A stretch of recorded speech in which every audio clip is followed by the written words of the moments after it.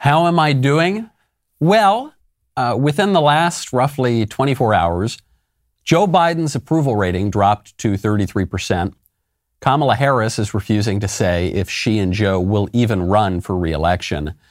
Kyrsten Sinema and Joe Manchin killed Chuck Schumer's crusade to abolish the filibuster, meaning that the federal election takeover and the Build Back Broke budget are deader than disco, to say nothing of the even more radical policy proposals, such as, I don't know, court packing. And speaking of the court, the United States Supreme Court just handed us, the American people, and specifically the Daily Wire, an historic and somewhat unexpected judicial victory by smacking down Joe Biden's illegal vaccine mandate and allowing Americans to decide for themselves whether or not they want to inject themselves with Fauci juice.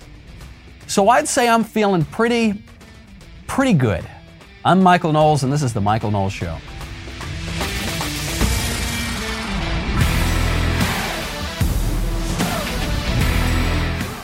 Welcome back to the show. My favorite comment yesterday is from Leonard Tomazius, who says, listening to what the Dems want to do with voting reminds me of that scene from The Five Gangs of New York where they ask a guy how many times he voted, 3 times, and then they tell him to shave and vote again. Yes, it would remind you of that because that was also the Democrats back then. And they've been doing this for the entire history of their uncommonly corrupt party. Political parties, political operations involve some degree of corruption. That has always been the case in Democratic politics, lowercase d. But the Democrat Party, capital D, has been particularly corrupt on this front. They did it way back in Tammany Hall and Gangs of New York. They did it in Chicago in the mid-20th century. They're doing it now. But unfortunately, their efforts to seize all that power and upend more of our election system, their efforts are deader than disco because Joe Biden is having the worst week possibly of his political career. You know, it makes you think that even as things are falling apart in this country, there are a few tangible, valuable things we can hold on to. For instance, Birch Gold. It's really important to diversify your investments all the time, but especially when the economy is a little kooky. Right now, inflation is at 40-year highs. 40. It's here to stay. Do you know why it's here to stay? Because the government's dirty little secret is they want it.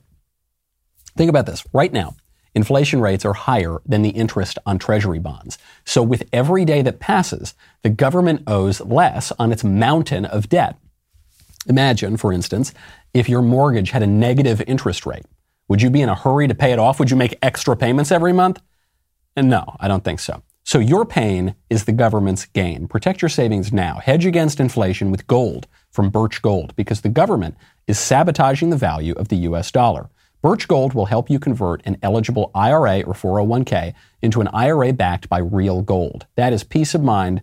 That's why I am a huge, huge fan of Birch Gold. With thousands of satisfied customers and an A+ rating with the Better Business Bureau, you can trust Birch Gold to protect your savings. Text Knowles, K-N-W-L-E-S, to 989898 to get a free info kit on holding gold in a tax-sheltered account.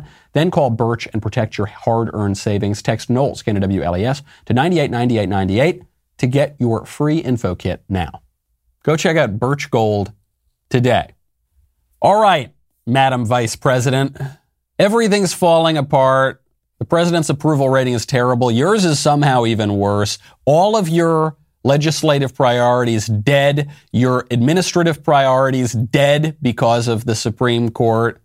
The American people rejecting what you want across the entire board.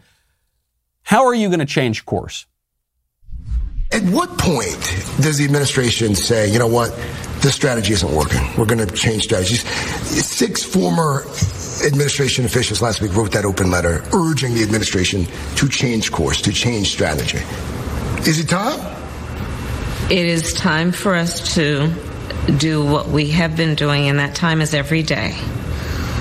Every day it is time for us to agree that there are things and tools that are available to us to slow this thing down.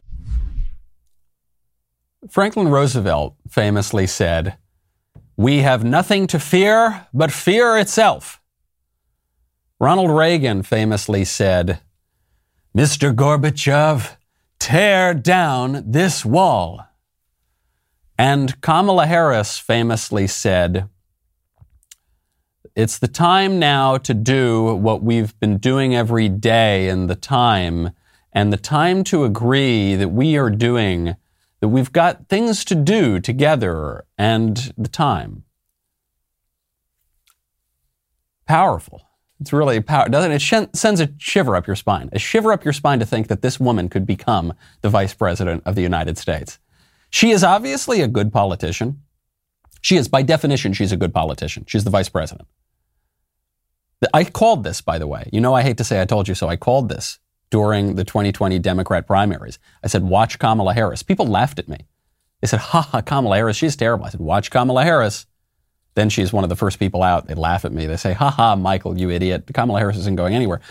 Kamala Harris is a heartbeat away from the presidency, and the current president doesn't have a very strong heart.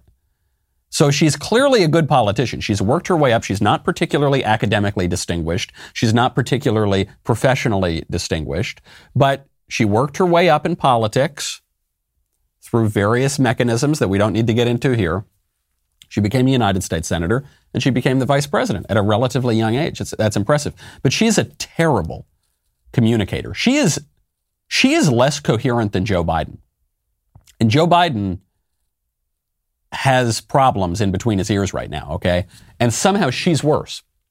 This is the only thing politically Joe Biden has going for him, is that his vice president is somehow less popular than he is, even though he's extremely unpopular. His vice president is somehow less coherent than he is, even though he's obviously in the throes of senility.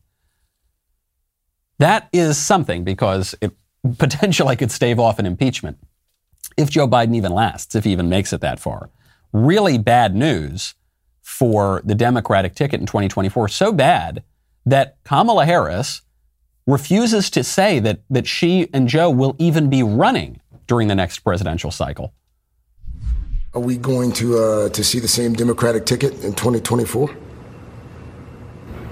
I'm sorry, we are thinking about today. I mean, honestly, that I know why you're asking the question, because this is the part of the punditry and the gossip around places like Washington, D.C. Let me just tell you something. We're focused on the things in front of us. Lady, this is not a hard question. This is not an unexpected question. How do you not have an answer for this question? This is basic stuff for a vice president, especially in a troubled administration. We're just thinking about today. No, we're obviously not just thinking about today. That's why the interviewer asked the question, are you going to be on the ticket? But she can't say that she or Biden are going to be on the ticket. Why? Because the administration is underwater, and because they haven't accomplished anything. I mean, this is the best news for conservatives, is they really have not accomplished much of anything. Their entire legislative agenda has been destroyed. They can't even pass a budget.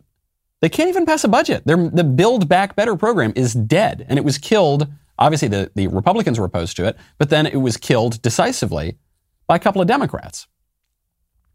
The filibuster, killed by Republicans and a couple of Democrats. The filibuster abolition plan, the court packing, the federal election takeover, the whole thing. So they were not able, even though Joe Biden had served in the Senate for, I think, 350 years, he wasn't able to use those relationships to bring his legislative agenda over on Capitol Hill. So then he tried to figure out a workaround. His workaround was going to be to use the administrative state, the agencies, to force through his vaccine mandate. That didn't work either because the court shot it down. So why would Biden and Harris run again? What have they done? What could they run on? What accomplishment? What promise of an accomplishment could they run on? They've got nothing. And we have got the Republicans to thank, sure, but Joe Manchin and Kyrsten Sinema have just come out. There was some debate, will they, won't they? Manchin kind of killed the budget. But then what about the filibuster? Kyrsten Sinema comes out and says, no, the filibuster, it's got to stay.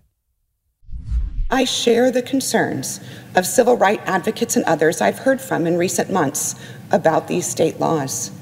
I strongly support those efforts to contest these laws in court and to invest significant resources into these states to better organize and stop efforts to restrict access at the ballot box. And I strongly support and will continue to vote for legislative responses to address these state laws, including the Freedom to Vote Act and the John Lewis Voting Rights Advancement Act that the Senate is currently considering. And while I continue to support these bills, I will not support separate actions that worsen the underlying disease of division infecting our country. The debate over the Senate's 60-vote threshold shines a light on our broader challenges. There's no need for me to restate my long-standing support for the 60-vote threshold to pass legislation. And there's no need for me to restate its role protecting our country from wild reversals in federal policy. This is a really coherent, honest answer from a politician. About as honest and coherent as it gets from a politician. She's not saying that she doesn't support the power grab. She's not saying she doesn't support a federal takeover of elections. She's not saying she doesn't support the Democrats' legislative priorities. She's saying she doesn't think that the power grab is worth it. So she's taking away some of the disingenuous, emotionally manipulative talking points language of, we need this or the poor oppressed people will lose their sacred right to vote. And she's not doing that. She's saying, yeah, I support this bill, but the filibuster is more important because the filibuster is a great defense of our constitutional system. Because though we are in power right now, not for very long, probably, by the way, though we are in power right now and we hate the filibuster because it's slowing down our agenda, when we are out of power, if we are ever out of power again, we're going to really want the filibuster. That's why Chuck Schumer gave such an impassioned defense of the filibuster in 2005, which Tom Cotton read on the floor of the Senate just a couple of days ago, using Chuck Schumer's words against him. That's why Joe Biden in 2005 gave an impassioned defense of how the filibuster is a great bulwark against threats to our democracy. But that was then when he was out of power. Now he's in power and he wants to get rid of it. And it's short-sighted, is what Kyrsten Sinema is saying. She's saying, guys, don't be stupid.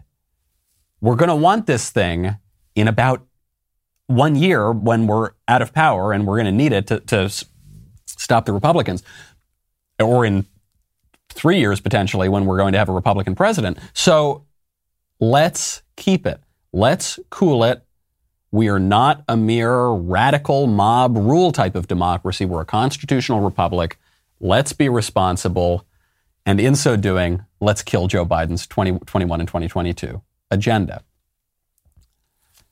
So Biden makes a last-ditch effort to save any sort of agenda he's got. He can't pass anything through Capitol Hill, so he uses the administrative agencies, and the Supreme Court says, no thanks. And this case is a very personal case for us because we were helping to lead it. We at the Daily Wire sued the Biden administration over their vaccine mandate through the Occupational Safety and Health Administration.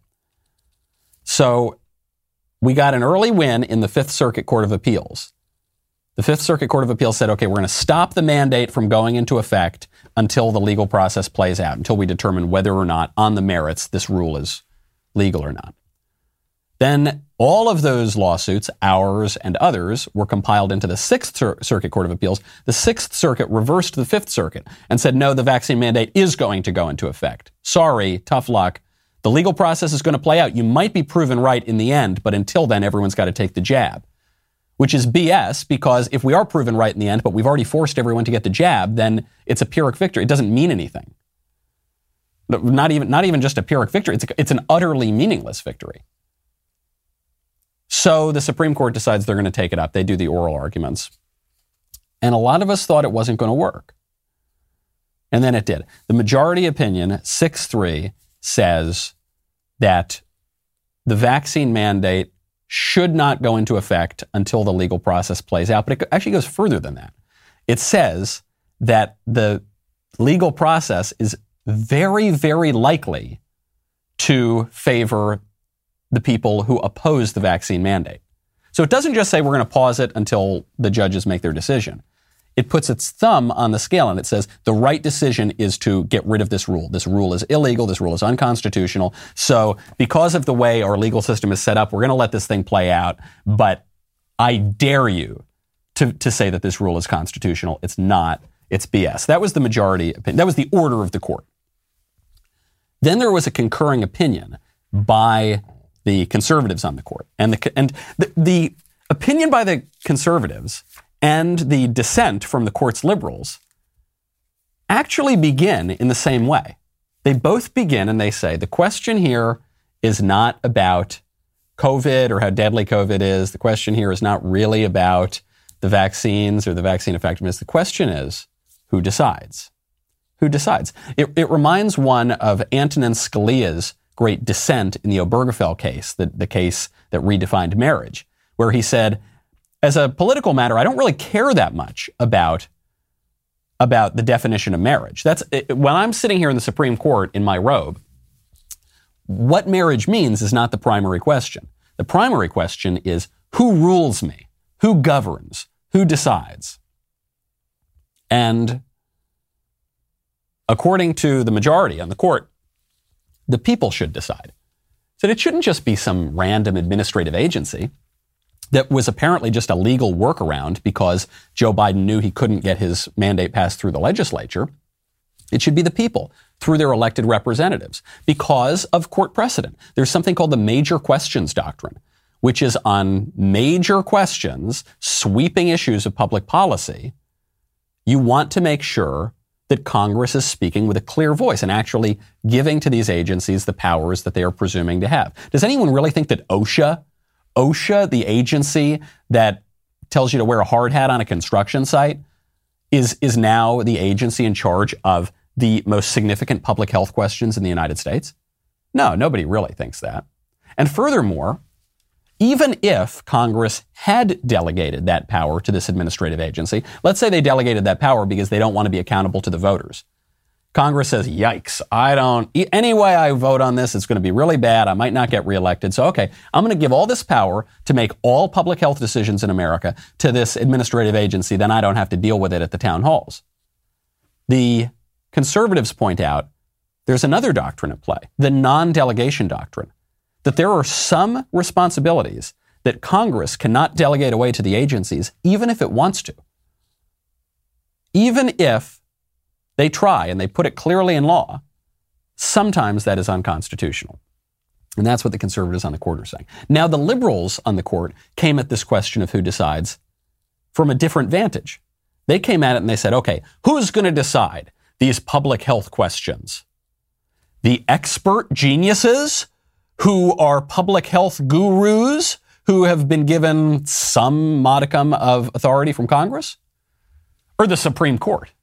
Us, a bunch of robed lawyers who have no expertise on this. Who do you want making healthcare decisions for you? The physicians who have been appointed to bureaucratic roles in the government? Or us lawyers? Are those the only two options? I thought there were more options. What about, I don't know, the people's representatives? Shouldn't they have some say in this? Well, that was the argument of the conservatives. And by the way, they observe that when the Congress has weighed in on Joe Biden's mandate, it weighed in to voice its disapproval. The Senate passed a resolution that said it disapproves of the OSHA mandate. So as much as we can tell what the voice of the people is on this, in our constitutional system where the people speak through their elected representatives, the people oppose this. And the elected legislators oppose this. But for the libs, they don't care. They don't really care what the people think. They're extremely distrustful of American democracy. They want decisions to either be made by a handful of unaccountable people in the government bureaucracy or a handful of unaccountable people on the Supreme Court. And what the conservatives said is, no, there's actually more to our government, darlings. Maybe you've been reading a little too much Woodrow Wilson. You've been reading a little too much Franklin Roosevelt and progressive literature. Actually, the people still have a say. Actually, local communities, state governments, local governments, the family, for that matter, has a say. What I loved so much about the conservative opinion is that it wasn't some radical libertarian opinion. It didn't say, my body, my choice. It didn't say the government has no right to force you to take some kind of inoculation, because that wouldn't be true. There is longstanding precedent in the United States that in certain public health emergencies, certain governmental authorities can order you to take a vaccine. Actually, going back to even before the Constitution, going back to George Washington and the Continental Army, he forced his soldiers to take a smallpox inoculation, a very dangerous one that killed a lot of them. So there is longstanding precedent, legally in American culture, going all the way back to the American Revolution. I know it's fashionable now for many conservatives, this is probably the consensus view, to say, look, I'm pro-vaccine, but anti-mandate. I'm kind of the opposite. I think in this case, where you have a virus that is not particularly dangerous to the vast, vast, vast majority of people, and you can deal separately with the people who are at risk, but for the vast, vast, vast majority of people, it's just not that dangerous. And you've got a vaccine that is experimental, that is quite new. It's a new vaccine technology, and it has failed to do some of the things that Joe Biden and Dr. Fauci and Rochelle Walensky promised us it would do. So the predictions of how the vaccine were going to work did not really come to fruition. In that case, I don't think that young, healthy people have any reason to go get it. However, I do think that at least the local government has the right to mandate it, because we do have political rights as a community. And obviously, during times of epidemic, the state has certain emergency and police powers. So that the conservatives on the court understood this. They say, look, we're not saying that state and local governments don't have the right to mandate these sorts of things. They do. But the federal government has less power to mandate these things. And some random workplace health agency has way less power to mandate these things. And frankly, the way they've issued this rule is insincere and preposterous.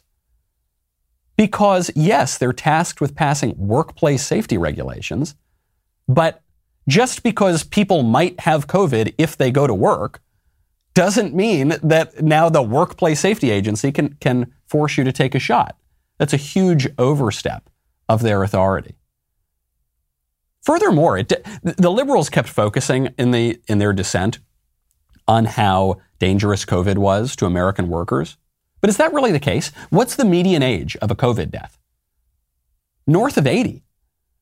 So the median age of a COVID death is well after the age of retirement, people who are not really working anymore. Moreover, the risk of hospitalization or death from COVID skews heavily toward the side of the age spectrum after retirement age. So what percentage of American workers, people of working age, are actually at grave risk of hospitalization or death from COVID? I suspect the number for all Americans generally is extremely small, but I suspect the number of workers is much, much, much, much smaller. So the liberals' case, I think it fails on the argument they were trying to make from COVID and from the vaccine specifically. They barely even made a legal case. And the conservatives' argument was about as strong as it could be. It wasn't a total win because the Supreme Court forced healthcare workers, for instance, to get the vaccines, which I think everyone expected to happen. But we do need to take the wins where we can get them, when we can get them. This is the case that at least we here in this building have been fighting. This is the case that you have been fighting by subscribing, by signing up, by signing our petition, the Do Not Comply petition. This is the case where we focused all of our energy. And we won. And we won. And it's a good day for American rights and freedom and our way of life, and a very bad day for Joe Biden. So now that Biden's got all this terrible news, Joe Biden is making a special appeal to the establishment media, to the big tech companies that run the social media. He's saying, look, I'm losing on Capitol Hill. I'm losing in the agencies. Please, please shut down dissent. Unfortunately, while our military is stepping up, as they always do, there are others sitting on the sidelines, and we're standing in the way. If you haven't gotten vaccinated, do it. Personal choice impacts us all, our hospitals, our countries. I make a special appeal to social media companies and media outlets. Please deal with the misinformation and disinformation that's on your shows. It has to stop. COVID-19 is one of the most formidable enemies America has ever faced. We've got to work together, not against each other. Ann Coulter pointed out yesterday, she said, what is it called when the government controls all of the corporations and uses the ostensibly private corporations to carry out the will of the state? What's that? Something about a bundle of sticks. Starts with an F, ends with an ashism. I forget. What do they call that? I forget. This is proof positive of two contentions that I've made on this show for a long time that a lot of conservatives have gotten aware of in recent years. One is that liberals are the ruling class. They are the established power. They present themselves as the opposition. We're going to speak truth to power. We're going to fight the patriarchy. We're going to fight the white supremacy. We're going to fight the conservative establishment. But the conservatives don't have any institution in the country. We don't control a single one. Talk radio is about as close as it gets. And even that is regulated by the administrative agencies, which we don't have. The liberals are the establishment. Liberals run the government. Liberals run the bureaucracy. Liberals run the corporations. Liberals run the universities. Liberals run the media. Liberals run big tech. Liberals run everything. The second contention that Joe Biden just proved is that the journalists, by and large, are fake news. Because the journalists, Joe Biden is speaking to these journalists like good friends. It's different than when Trump says, you're fake news, I hate you, you're scum. He would go to his rallies, he'd say, look at those people back there, look at those press. They're the scum of the earth, they're slime, they're fake news. That was a very adversarial relationship. And the media started it. What Joe Biden's doing here is he's talking like a friend. He's saying, hey guys, come on. Hey, big tech CEOs. Hey, heads of the corporate press. You got to cool it letting these conservatives on. It's too much. These conservatives are they're really a thorn in my side. So come on, guys. Cool it with that. I know that you're already extremely unfair to conservatives on Facebook and YouTube and Twitter. I know that you're extremely unfair to conservatives in the corporate press. You got to be even more unfair. It's just because they're still getting their message out and their message is still resonating with the American people. And it's really hurting my approval ratings. So you got to stop it. You got to stop it. And even still, even with the entire power structure in this country against us, even then, we sometimes get victories. Increasingly so. I don't want to toot our own horn here at the Daily Wire. We've had a lot of victories recently, okay? Many people thought that the Daily Wire played a role in the Virginia governor's race, going against the Democrat, going for Terry McAuliffe, because of some investigative journalism we did. Not because of some political operation, but because we went in, we found a story that the corrupt corporate press was suppressing, namely that in Loudoun County, a gender-confused boy raped a girl in the girls' bathroom, and the school covered it up. And the school transferred him, the rapist, to another school, and you know what happened? Take a guess. He did it again. And they covered it up, and they smeared the parents of the victim. They smeared the dad in particular.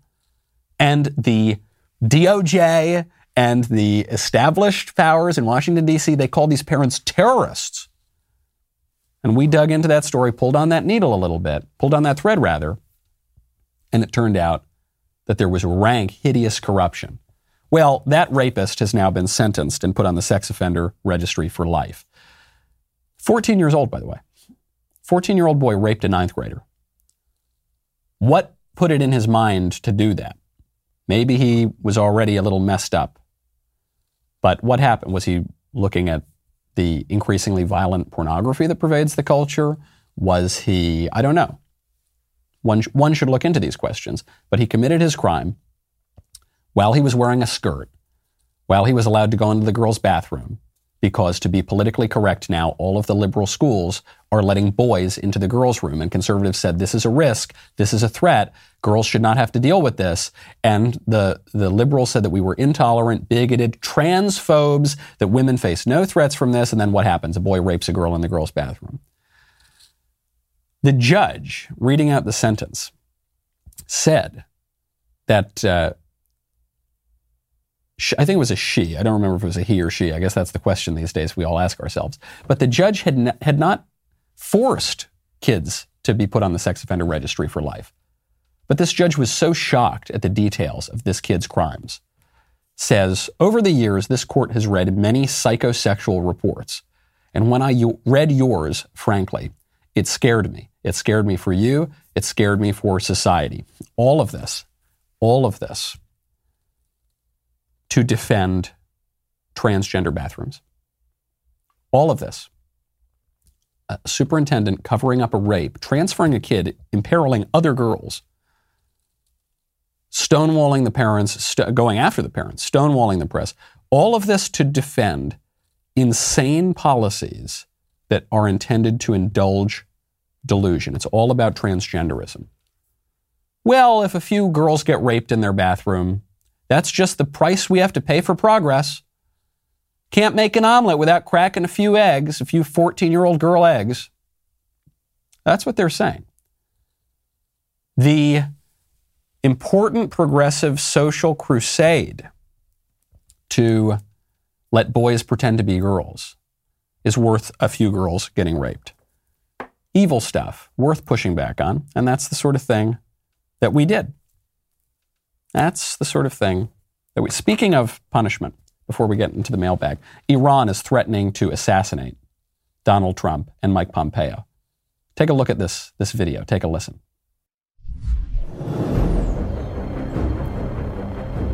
So this is being released by the supreme leader of Iran, showing this military operation, very high tech. All these Iranian operatives working on their computers. They've got drones. They've got little machines outside of Mar-a-Lago. Trump and Pompeo are playing golf there. They're going all around. They're gonna target them. They put the focus on Trump and Pompeo. Eventually what happens, you get the point. Eventually what happens is they assassinate them. This video that Iran released shows two things. Shows one, that they probably can't assassinate Trump, and they're not going to do it. Because if they were going to assassinate Trump, they'd just assassinate him. But they can't do that, so they're going to try to release some B-level Hollywood video showing their fantasy about killing Trump. Two, it shows that they consider Trump the enemy and Biden the friend. Biden, ostensibly, is the president of the United States. Shouldn't they be going after him if they're going to retaliate for an action of the United States? No, they're going after Trump because they consider Trump the enemy and Biden the friend. Because Trump treated Iran like a rogue state, and Biden is trying to suck up to Iran, and Biden is trying to reinstate the Iran deal. Shows you the way that our American politics is looking right now. Shows you the way that our foreign policy is looking. And it shows you something else. Iran is impotent at the moment to kill Donald Trump. Iran is impotent to fulfill its agenda. Joe Biden is impotent on that front too. Big win for us. We're so thrilled. Thank you to everyone for signing our petition, for signing the Do Not Comply petition. For the rest of the day, we are using the code WINNING for 40% off a Daily Wire membership, 40. Just a thank you to everybody. That's today only. We'll be right back with the mailbag.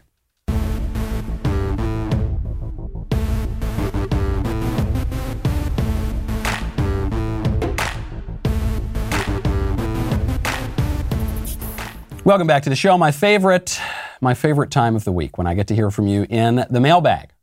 First one up from Eric. Hi, Michael. Last year I asked you a relationship question regarding an issue with my girlfriend, and you encouraged me to marry her in order to solve a lot of the issues we had. Well, I brought her to the spot where we had our first kiss, got down on one knee, and now we're engaged. Hey, that's great. We're so happy, and thank you for encouraging me to man up and settle down with this incredible woman. My question is, since you answer so many dating questions, when will the Daily Wire release a 10-part series about how to date like a conservative, hosted by you, the Daily Wire love guru, Michael Knowles? P.S. We live in Canada, and when I first met my fiancée, she was a giant Trudeau fan, and I converted her to become a freedom-loving conservative. This is all. Every part of that is really, really great news. My friend, congratulations. And in answer to your question, when will the Daily Wire make a 10-part series on how to date with the love guru, Michael Knowles? Not soon enough. That's when. I assume Jeremy listens to every episode of my show. Jeremy, let's go. Come on, man. We must give the people what they want. From William. Michael, you take a simplistic view of the phrase, you can't legislate morality. Yes, you can make laws that require people to adhere to what you consider a moral lifestyle, but that does not mean they will be moral in their hearts. You can pass a law that everyone must pray on their knees in the town square 3 times a day when the bell in the church tower rings. If they fail, they will be bullwhipped. With a law like that, everyone will show up and get on their knees and recite the requisite prayer, but that does not mean they'll be thinking of God instead of the candy bar they'd rather be eating, or the tax forms they should be filling out, or the chicken they have to buy for dinner. You will not have made a more moral religious society, just one that fears the whip. My friend, you are taking a simplistic view of ritual and the incarnate nature of ourselves, of our God, and of our society.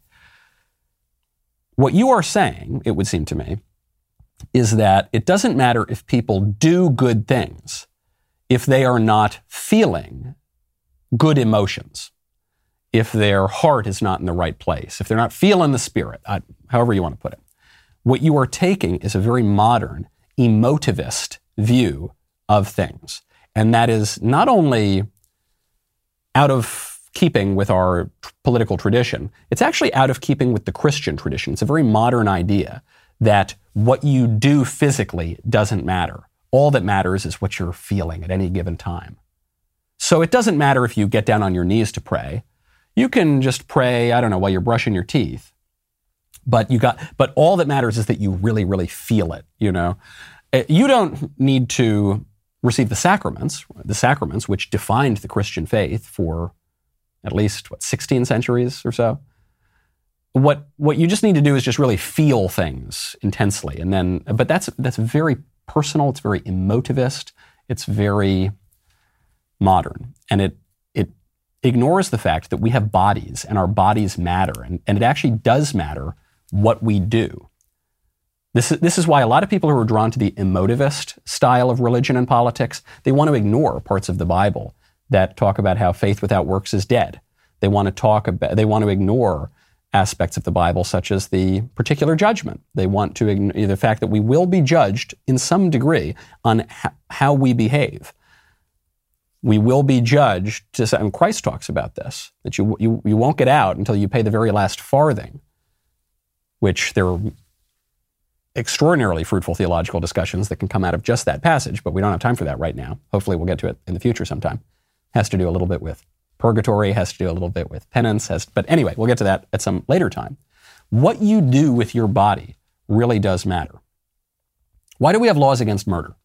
We have laws against murder to stop people from murdering. But Michael, just because we have laws, maybe the people won't murder, but they'll still be murderers in their heart. Okay, but it would be good if they're not murderers with their axes and their guns and their knives. And furthermore, though we deny this today, the law is an instructor. As St. Paul writes, the civil authority is there for you as a gift of God for your own good. The law can help to shape us. Why do parents have rules for their kids? Don't eat the cookies after 8 o'clock at night.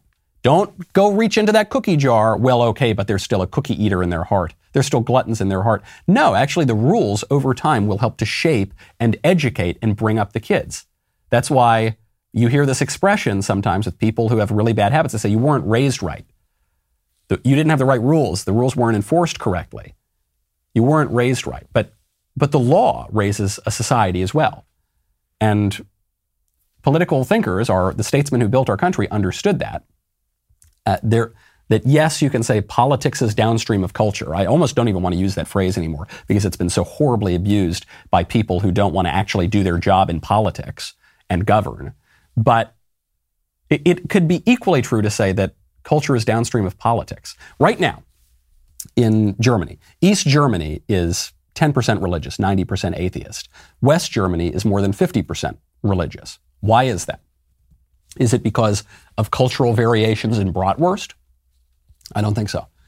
I think it's because one country was dominated by a generally religious or religious-friendly polity, and the east part was dominated by an officially atheist government. And there are cultural effects, personal effects of that policy as well. Do not be an emotivist. Life is about more than your feelings. From John. Hey, Michael. I've noticed that a lot of our most common political discussion, especially in my personal life with lots of people who don't read much, the things we argue are based off of false premises. Climate change is really bad, therefore we should do this. The war on drugs didn't work, therefore we should not do this. George Floyd was murdered by a racist cop, therefore we should do this. Is there any way to really get these false premises overturned? Or are we too late? And how do we stop new false premises from being so widely accepted so we can have a more intelligent and useful political debate? Sincerely, came for Ben, stayed for, and subscribed for, and upgraded for Michael. Oh, that's so great. Thank you for doing that. Yes, well, the simplest way is to ignore them in our real lives. Don't call men who think that they're women she. Don't indulge the George Floyd liturgies where we treat him as though he were some sort of saint. Don't indulge in the global warming liturgies where we treat the earth as though she is a goddess and she's about to die. Just don't do it. You can laugh at that. You can joke about that. And always go back to the premises when you're having a sort of debate. But then furthermore, this shows the need to exercise political power. You need to exercise political power, especially in education, because if kids are indoctrinated into these false premises, then they're going to come to logical conclusions on BLM, on global warming, on the war on drugs or whatever, from their faulty premises, and they're going to be really deeply ingrained when our brains are really mushy when we're kids. So you've got to go in there, you've got to wield government power and political power to shape curricula. And you've got to do that down the line as well. Right now, if I oppose transgenderism, for instance, let's look at Canada, because Canada's further down the line already. In Canada, if I call a man who thinks he's a woman he, I may be in violation of the law. In parts of Europe, I may be in violation of some sort of hate crime. That's really bad. So the law is already putting its finger on the scales of delusion and false premises. We need to wield the law on the side of truth and what's good and what's right and what's beautiful. From Alex. Michael, my question for you is, I want to be eligible to join the State Troopers Academy in a couple of years. It's always been my dream to be a state trooper, but growing up in a Christian conservative home, my family and friends have mixed feelings about it, as some of them highly encourage me, and others say they don't believe Christians belong in the police force. Your thoughts on this issue would be greatly appreciated. Thanks, love the show. Yeah, reread St. Paul, who says, as I just quoted, that the civil authority is there for your own good, instituted by God, and that the civil authority does not wield the sword in vain. There's nothing un-Christian about good government and good laws and ensuring justice. Justice is pretty good. Justice is a virtue, my friend. So I think your family is a little confused on that. If the issue is that your family thinks that Christians should never engage in violence, then I would have them read lots of literature. But something really easy to read would be C.S. Lewis's essay on why he's not a pacifist. That's where I'd begin. And if you want to join the troopers, good job. Please don't pull me over if you see me speeding. But great stuff. It's a good career. From Victor. Dear Michael, a teacher asked for my preferred pronouns in a questionnaire. Should I just leave it blank? No, you should find a new teacher. I mean it. Because your teacher asking for preferred pronouns means your teacher is one of three things. An idiot who doesn't know what sex is, a radical ideologue who is taken with delusional theories, or a coward, maybe a normal person who's just going along to get along because the politically correct administrators are forcing them to. Either way, or any of those three ways, or any combination thereof, probably not going to be a great teacher. From Maya. I was disappointed with you today regarding your opinion of Maya Angelou's poetry. You're entitled to your opinion, but I would encourage you to actually read her body of work. I have read Maya Angelou's poetry. Her poetry was written by a wise woman whose life experiences can be a blessing to people no matter their color. Do not dwell on the fact that she was a woman or a woman of color. Read the words. Well, hold on. I don't dislike Maya Angelou's work because she's a woman or because she's black. I dislike her work because it's bad poetry. And I oppose her being put on a coin on the new quarter because she's a bad poet and I don't think a particularly accomplished person. But also because she is being promoted as a token, explicitly by the people who are promoting her. They're saying, this is so great because she's black, or this is so great because she's a woman. And I think it's wrong to engage in that kind of tokenism. I think it's very disrespectful to our country, to everybody, to people of all races, and to people of all sexes, or both sexes, I guess I should say. But her poetry is not great. There are female writers that I like very much. There are black writers that I like very much. Women writers, I think, are very talented. Black writers, I think, are very talented. Maya Angelou is not one of them. I'm sorry. She's not a good poet. There's no disputing taste. Some people say, de gustibus non est disputandum. But in this case, I think there is disputandum. And I just don't think she's very, very good. And I would encourage you, I say this with great charity and great love for you. I think there are better poets you should read. Maybe you like I don't begrudge you your Maya Angelou, but I think there are better poets that you could read as well. Of all races, of all sexes, and so on.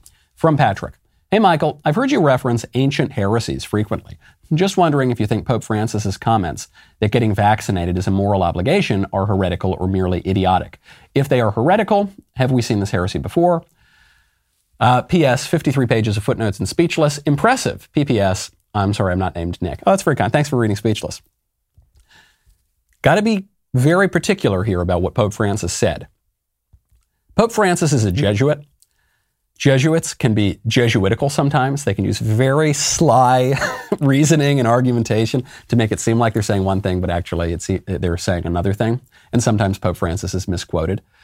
I do not believe Pope Francis said that getting vaccinated is a moral obligation. He said that getting vaccinated is a health care, and health care is a moral obligation.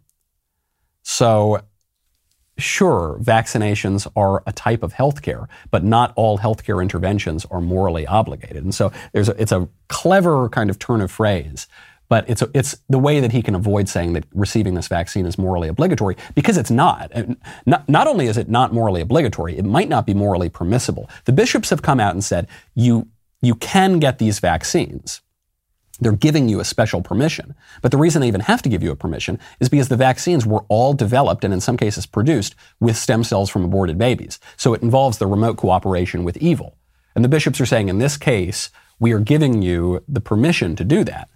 But no one can require you, can say it's obligatory to cooperate with evil. This is one of the many issues with Francis's papacy, which has been somewhat confusing. There have been questions raised, questions about potential heresy that he has spouted. They're called dubia, doubts. He hasn't really answered those, so I hope he answers those and clears up the issue. Last question from Matthew. Dear Mr. Knowles, my question does not relate to the normal subjects of the mailbag, namely relationships and religion. It relates to an interview you had with Michael Anton a few days ago. I agree with Anton that while we have many parallels with Rome, particularly late Republican Rome, there are many that are unprecedented trends in our current situation. However, let's say we're on the Rome timeline. In this case, do you see an Caesar Augustus figure rising to power in the future? Additionally, what should be our verdict on Augustus's regime? Was he a visionary leader who assured Rome's place in history, or a tyrant who betrayed Rome's core Republican values? Thanks, love the show.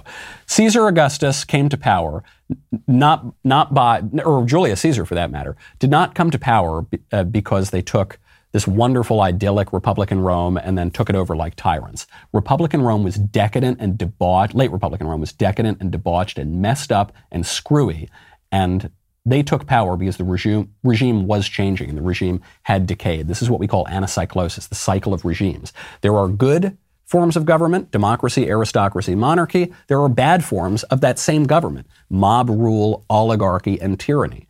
And the regimes decay and they change and they move around. So what do I think of Caesar Augustus? I think he was one of the greatest leaders in the history of the world, called the Prince of Peace, who reigned actually while the Prince of Peace was, right?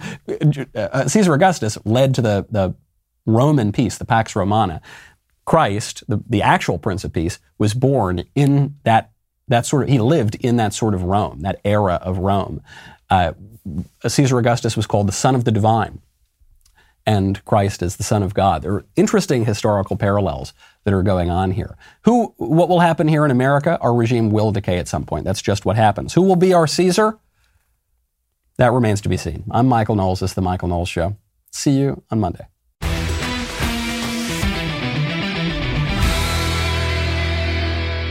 If you enjoyed this episode, don't forget to subscribe. And if you want to help spread the word, please give us a 5-star review and tell your friends to subscribe. We're available on Apple Podcasts, Spotify, and wherever else you listen to podcasts. Also, be sure to check out the other Daily Wire podcasts, including The Ben Shapiro Show, The Andrew Klavan Show, and The Matt Walsh Show. The Michael Knowles Show is produced by Ben Davies. Executive producer, Jeremy Boring. Our technical director is Austin Stevens. Supervising producer, Mathis Glover. Production manager, Pavel Vidovsky. Editor and associate producer, Danny D'Amico. Associate producer, Justine Turley. Audio mixer, Mike Coromina. And hair and makeup by Cherokee Hari. The Michael Knowles Show is a Daily Wire production. Copyright Daily Wire 2022. Hey everybody, this is Andrew Klavan, host of The Andrew Klavan Show. You know, some people are depressed because the Republic is collapsing, the end of days is approaching, and the moon's turned to blood. But on The Andrew Klavan Show, that's where the fun just gets started. So come on over to The Andrew Klavan Show and laugh your way through the fall of the Republic with me, Andrew Klavan.